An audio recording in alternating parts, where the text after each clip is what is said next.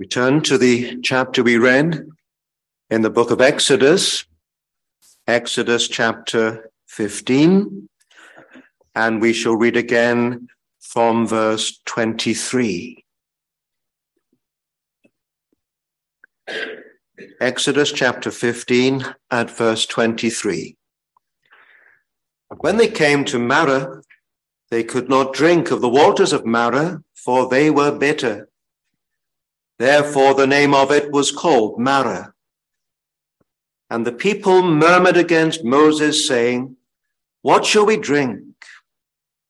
And he cried unto the Lord, and the Lord showed him a tree, which when he had cast into the waters were made sweet. There he made for them a statute and an ordinance, and there he proved them, and said, "If thou wilt diligently hearken to the voice of the Lord thy God, and wilt do that which is right in his sight, and wilt give ear to his commandments and keep all his statutes, I will put none of these diseases upon thee, which I have brought upon the Egyptians. For I am the Lord that healeth thee." And they came to Elim, where were 12 wells of water, and 70 palm trees, and they encamped there by the waters. Amen. As the Lord enables us, we wish to consider this miracle at Marah. The miracle at Marah. And the Lord performed this miracle for the children of Israel. And he did it in order to satisfy their bodily needs as they were beginning to make their way through the wilderness. But we can learn so much from the miracles of old, that which was done in the Old Testament and the New. Even though such miracles may not be something that we witness with our own eyes in our own day, they are nonetheless our miracles, because the Lord has seen fit to record them in the scriptures for our learning. And always when you study the miracles, you should be looking for the spiritual lessons. Those things which the Lord may do for individuals in Scripture as respects their bodily needs can be applied to the needs of our souls. This miracle at Marah speaks of a wonder that the Lord, the gracious Lord, is performing for his people spiritually and continually. He's doing this for them all the time. That is their experience while they're in this world. They're passing through a passing world, and they know Marah, but they also know something of Elim. And we wish then, as the Lord guides us, to take up this miracle in that way, seeking to learn spiritual truths and spiritual applications which may be of relevance to us at this time. First thing to consider is the people's complaint, and we have that in verses 23 and 24. And when they came to Marah, they could not drink of the waters of Marah, for they were bitter. Marah was in the wilderness of Shur, 3 days' journey from the place where the Israelites had crossed the Red Sea. And they looked as they made their way, but they could not find water to drink. And then they came to Marah, and there were springs there. And we imagine the delight when they arrived Now we may quench our thirst. At last, the thirst that is raging within us, it may be relieved. But to their horror, when they drank the waters of Marah, these springs were bitter. The taste was not one they could abide. That may speak of disappointments, discouragements in the life, the walk of the child of God. Things that held promise for you, things that you set your heart upon, but the Lord had other plans. The Lord would lead you in a different way. It may be true of individual believers, different points in their lives. It may well be true for the church, for congregations.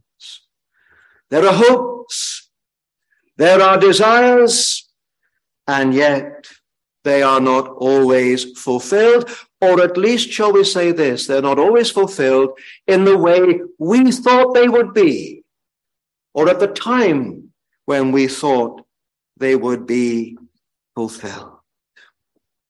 Now, this was only the first difficulty of the children of Israel in the wilderness. And the question for them was this: how would they cope? Were they not the Lord's people? Were they not those who had Jehovah, the mighty Jehovah, as their God? And this in particular, had not the Lord so recently done a marvelous work, an extraordinary work, whereby they were delivered out of the land of Egypt, the house of bondage, in the great Exodus, and given safe passage across the Red Sea, while Pharaoh and his host were drowned in the depths. And this was the Lord's doing. And here in the chapter is a song. And they're celebrating this great deliverance by the hand of God. And that is so fresh in their mind. But it is as though they had already begun to forget their deliverance. We will find them later looking back, hankering after the things they had in Egypt, fleshly things. They did not remember the bondage they were in, the cruelty of it, and the hardship, the oppression they were enduring, such as made them cry unto the Lord for his deliverance. And the Lord in his mercy gave it. Now they were beginning to travel through the wilderness, making their way to Canaan, the promised land flowing with milk and honey. But they tasted these waters, and they were bitter, and that name was given to that place, Marah, and they murmured. They murmured. Inwardly at first, and then outwardly, sense of grievance, dissatisfaction, becoming vocal. They murmured against Moses. Well, this was the first hardship. All had been going so well. Would not the Lord make an easy passage for them, safe and swift, straight to Canaan? No, the Lord would not. Because what was surfacing now, what was coming forth out of their hearts, this murmuring, this complaining, was only the beginning of an attitude of that kind, which would become more and more evident. A rebellious and stiff-necked people. That is how the Lord describes his own covenant nation, Israel. What a rebuke. But they would have to bear it. because it was so true of them. And friends, we put it to ourselves. Are we not at times like that? We know what is right. We know how things ought to be, what is best for us. That is defiance. It is a lack of a gracious humility, a lack of submitting to the will of the Lord. Is not God our loving Heavenly Father? Does he not care for his children? Has he not shown the extent of his love for his people in the gift that he gave, even his only begotten Son, Jesus Christ? And we need to learn, as Israel had to learn, what it is to trust in the Lord. This grace of faith, it must be exercised time and time again. If we're never brought into difficulties, if we're never in dire straits, then faith does not have to work as it needs to work, so that we will depend utterly upon God.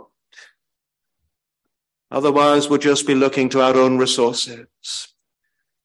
We'll discover we don't have any. And that will be stumbling and falling to us. Simon Peter, we know him, self-confident, bold, and yet in a sense foolhardy at times, not looking to Christ, depending upon Christ in his time of need. And we must look to our God. We're empty in and of ourselves. We have no strength. The Lord is pleased to make his strength perfect in our felt weakness. What we confess unto him, that we are nothing and can do nothing, such are in the way of being strengthened anew by the Lord. And the Lord looks after his own. My God shall supply all your needs according to his riches in glory by Christ Jesus. You could apply that to our providential needs, our daily bread, but you could also apply that, and perhaps we should, to the riches, the gracious riches that are in Christ. Glorious riches, because those who have them are on their way to eternal glory. So we have the people's complaint. When they drink these waters, they taste them to be so bitter and unpalatable, and they make their complaint regarding this. Well, secondly, we have Moses' prayer. Here are the people. They're murmuring against Moses. Really, they're angry with the Lord. But Moses, as the Lord's servant, bears the brunt of it. That may be the lot of God's servants at times. And we're told several things about the character of Moses in Scripture. He was meek, above that meekness of any man on the earth, very meek. And his meekness was not perfect, but it was evident. Meekness is that willingness to bow down before the Lord. It's the opposite of self-will. It's desiring the Lord's will. People were not doing that. They were going to determine how things ought to be. But here is Moses. He's meek, and yet he's the leader, and he's strong for the Lord. Moses was long-suffering, very patient with the people of God for the most part.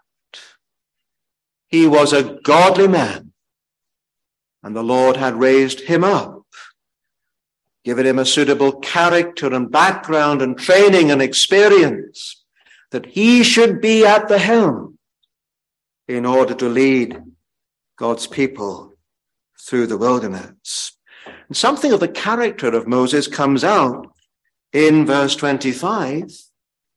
And the way it's presented, it suggests it was instinctive with Moses when he learns of the people's complaint and this cry going up, "What shall we drink?"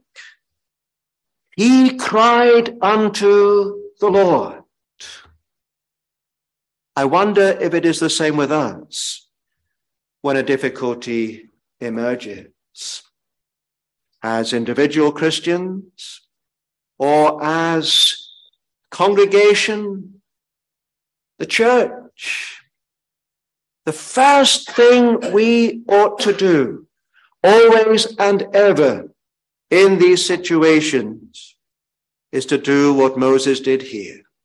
Send up a cry to the Lord. And that's a strong word.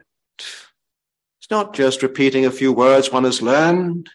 It's coming from the depths of one's being. It's coming forth from one's soul or spirit. And Moses has a concern for the glory and honor of God and for the welfare of the Lord's cause. And so he sends up this petition urgently, earnestly, with a great strength behind it. His trust in God, his belief in Jehovah, who and what Israel's God is. And the Lord directs his servant to a tree. What is the purpose of this? Well, this tree, when it was cast into the waters, somehow caused the waters to be made sweet and delightful to drink. I think we must say that there was no special property in that tree. It was rather like the tree in the garden, tree of the knowledge of good and evil. We're not led to believe that its fruit was any different from the fruit borne by other trees round about it, but it was set there as a test. God pointed out that tree to Adam, and God pointed Moses to this tree. Test of their faith, to teach the obedience of faith.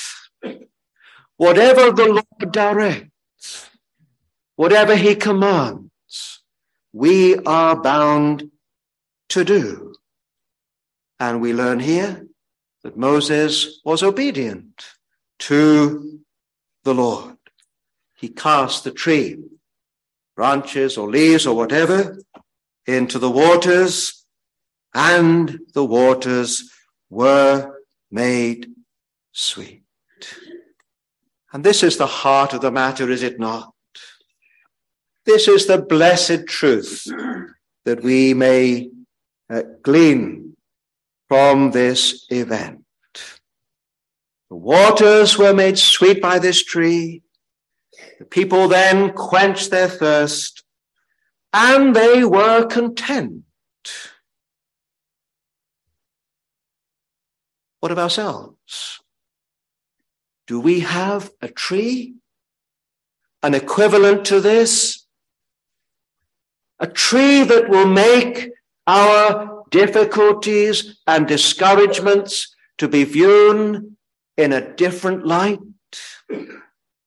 A tree that will make that which is bitter to us to be sweet to us?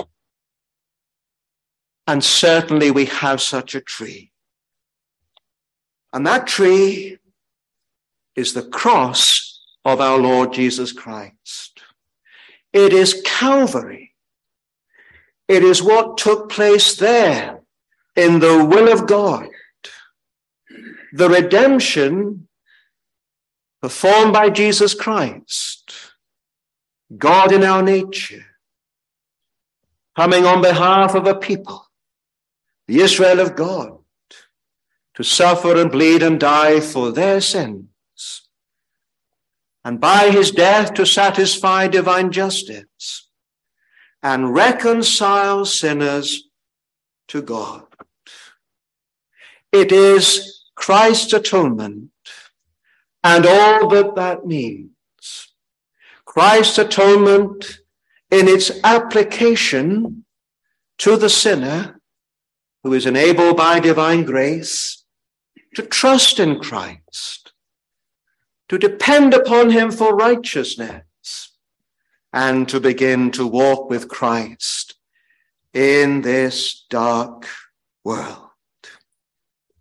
Everything is made sweet for the child of God by the cross. And we may mention a few things. An accusing conscience, it is answered by the blood that was once shed for sin. Now, when we sin, conscience may accuse us. That is a mercy. That is the Lord saying to us, well, I know what you have done. It is not hidden from me. And my gospel tells you what to do. You go to my Son, Jesus Christ, and you put your trust in what he finished on the cross. And you find in his blood that pardon for sin and peace with God. Do we make believing use of Jesus Christ in that way? This is for the Lord's people. We sin daily in thought, word, and deed. There must be daily repentance. And where there is particular sin, we are aware of particular repentance with respect to that sin. And you go to Christ crucified. There in the blood that was shed, one sacrifice for sins forever, the Lamb of God that taketh away the sin of the world. There you find forgiveness. And there you enjoy the peace of God in your soul again. A hostile world, a world at enmity with God, that world can be resisted by the believer in the strength of the grace that is received from Christ crucified. Christ has, by his death, provided all needed grace for his people during their sojourn here. There are battles to be fought for God's people. Fight the good fight of faith. Lay hold on eternal life. Standing against a world that is in the wicked one, deceived, a world full of lies. And it's not an easy thing to stand in such a world, to stand on the side of Christ. But that is our calling. We're called with a holy calling, and to follow Christ and to be faithful to him. And that may be true in the school or the workplace, in the community, the nation, in the church. The Lord's people upheld, enabled by the mighty grace of a mighty Savior, in union with Christ by faith, and enjoying what the Lord has for his own, kept by his power and enabled to testify to the truth of the word of God. The fear of death, that is something that may afflict the Lord's people. How can that fear be quietened? Well, it can be quietened by reflecting upon what Christ did on the cross. He died that his people might live eternally, live with that life that has no end, and it is the life of union and communion with God. It is an altogether blessed life, satisfying life, begun here and to be perfected in the world to come. And yet, the child of God coming near the end, there may be doubts and there may be fears. Did I ever really begin? Am I a hypocrite? Is my belief in God, my hope of heaven, just a notion? Where is the reality, the substance? How can I be sure that all that I have put my trust in is indeed to be realized when I leave this world? Well, look to the cross. Hear the cry anew. It is finished. Behold the signs, the earthquake, and the veil in the temple torn in two, and the graves opening, the bodies of the saints coming forth. They surely testify that what happened on the cross was indeed the fulfillment of God's eternal purpose to make of his own dear Son the stone which the builders rejected, the chief cornerstone of the spiritual temple, the household of God, Jew and Gentile, united in Christ through faith in him, and all having that blessed hope, even when Christ shall appear, to be like him, with him, and in every way satisfied in Christ. We remember Naomi, her name meaning pleasantness, and we remember her experience, how she went with her husband Elimelech to Moab in a time of famine. And we often wonder at that. It would seem that Elimelech was perhaps not a believer. If he was weak. The Lord certainly looked after others who stayed behind in Bethlehem. But Naomi went dutifully with her husband. But going to Moab was not pleasant for her. And there was much grief and sorrow and sore loss. She lost her husband, her two sons, Mahlon and Chilion. And she comes back to Bethlehem, and the people see her, and they're asking, is this Naomi? And that suggests she was an altogether changed woman physically. The years have taken their toll. And she says, call me not Naomi, call me Mara, bitterness. For the Lord hath dealt very bitterly with me. That is how she felt. But she was a good woman. And she did trust in the Lord, and perhaps she was trusting in the Lord more, having had this experience.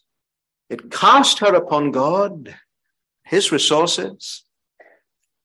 And there, back in Bethlehem, the Lord favored her. And of course, Ruth came with her, daughter-in-law. And she would prove to be such a blessing.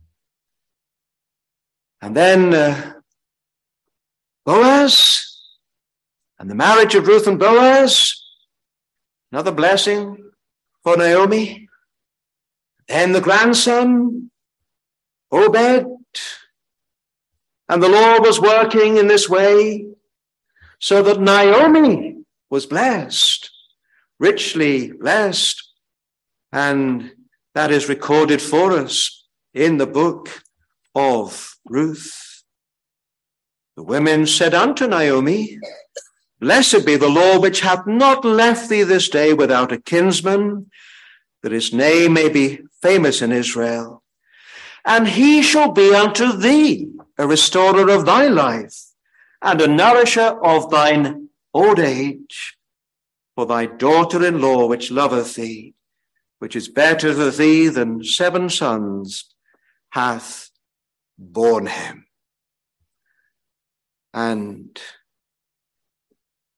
from that line, as we know, leading to David, ultimately the Savior himself would come. We wonder whether Naomi had some glimpse of that, even as the Lord so dealt with her. Pleasantness, bitterness, and then pleasantness again through the Lord's dealings. Finally, we have the Lord's promise in verse 26. There is a statute and an ordinance, the Lord proving his people at Marah. And the Lord says this, If thou wilt diligently hearken to the voice of the Lord thy God, and wilt do that which is right in his sight, and wilt give ear to his commandments and keep all his statutes, I will put none of these diseases upon thee, which I have brought upon the Egyptians, for I am the Lord that healeth thee. Marah was a test for the children of Israel. They were found wanting. They did not trust in the Lord's promise to provide for them. They were not like the patriarch Abraham, whom they looked to, whom they would claim often, the Jews, as their father. Well, physically they may have been descended from him, but spiritually many of them were not. Remember Abraham on Mount Moriah, the miracle there of the provision of a ram in the place of his son, his only begotten son Isaac, whom he was about to sacrifice according to the command of the Lord. And when Abraham turned around at the call of the angel and saw that ram, well, he saw the Lord's provision for not only himself, but for his people in their generations. He saw Christ in that ram lamb. And he called the name of that place Jehovah Jireh. The Lord will see. The Lord will provide. There's the faith of Abraham. Israel so often did not have it. What of ourselves? Are we the true children of Abraham, having the like faith? He saw the coming of Christ from afar, rejoiced in the day of Christ. Well, we're privileged to look back at Christ come in the flesh. Is he all our trust and confidence when it comes to our relation to God? And do we believe that our God, for Jesus' sake, will provide all our earthly needs and grant us deliverance in time of difficulty and turn things around, things that we might deem to be afflictions and sorrows, and the experience of them is real. That is how we feel about them. That is our nature. But the Lord turning them about for our good.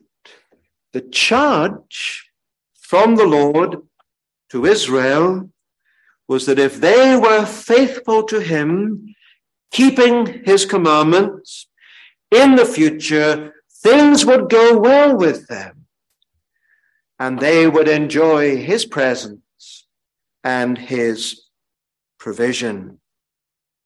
He would give them soon his law at Sinai as the rule of their obedience. And we have these words at the end of verse 26, I am the Lord that healeth thee.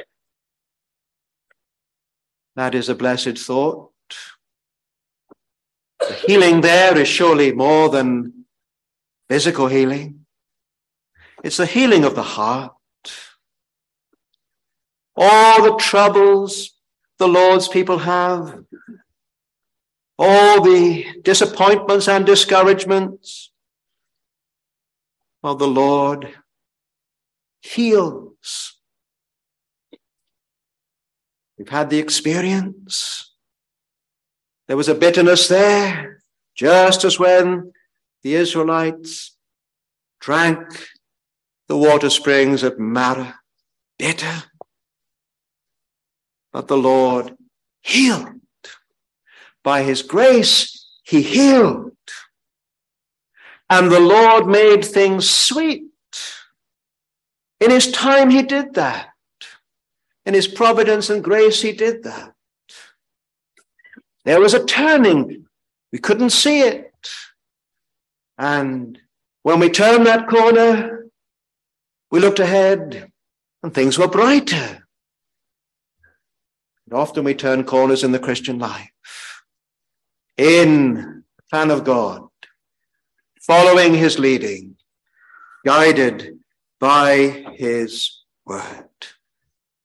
The Lord is our healer, soul and body. Soon the children of Israel would leave Marah and they would come to Elim. Elim, where there were wells of water, beautiful water, sweet to drink, and where there were 70 palm trees to give them shade from the oppressive heat. An oasis in the wilderness. And the Lord may deal with his people that way and with his church that way. He brings them to Marah, first of all. There they discover how lacking they are in their faith and confidence in God. Something is sent to them, upon them, which they struggle with. It's difficult to bear.